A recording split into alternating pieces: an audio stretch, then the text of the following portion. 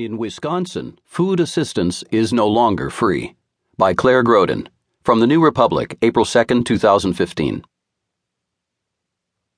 Sherry Tussler's latest fight with the state of Wisconsin is about a fax machine.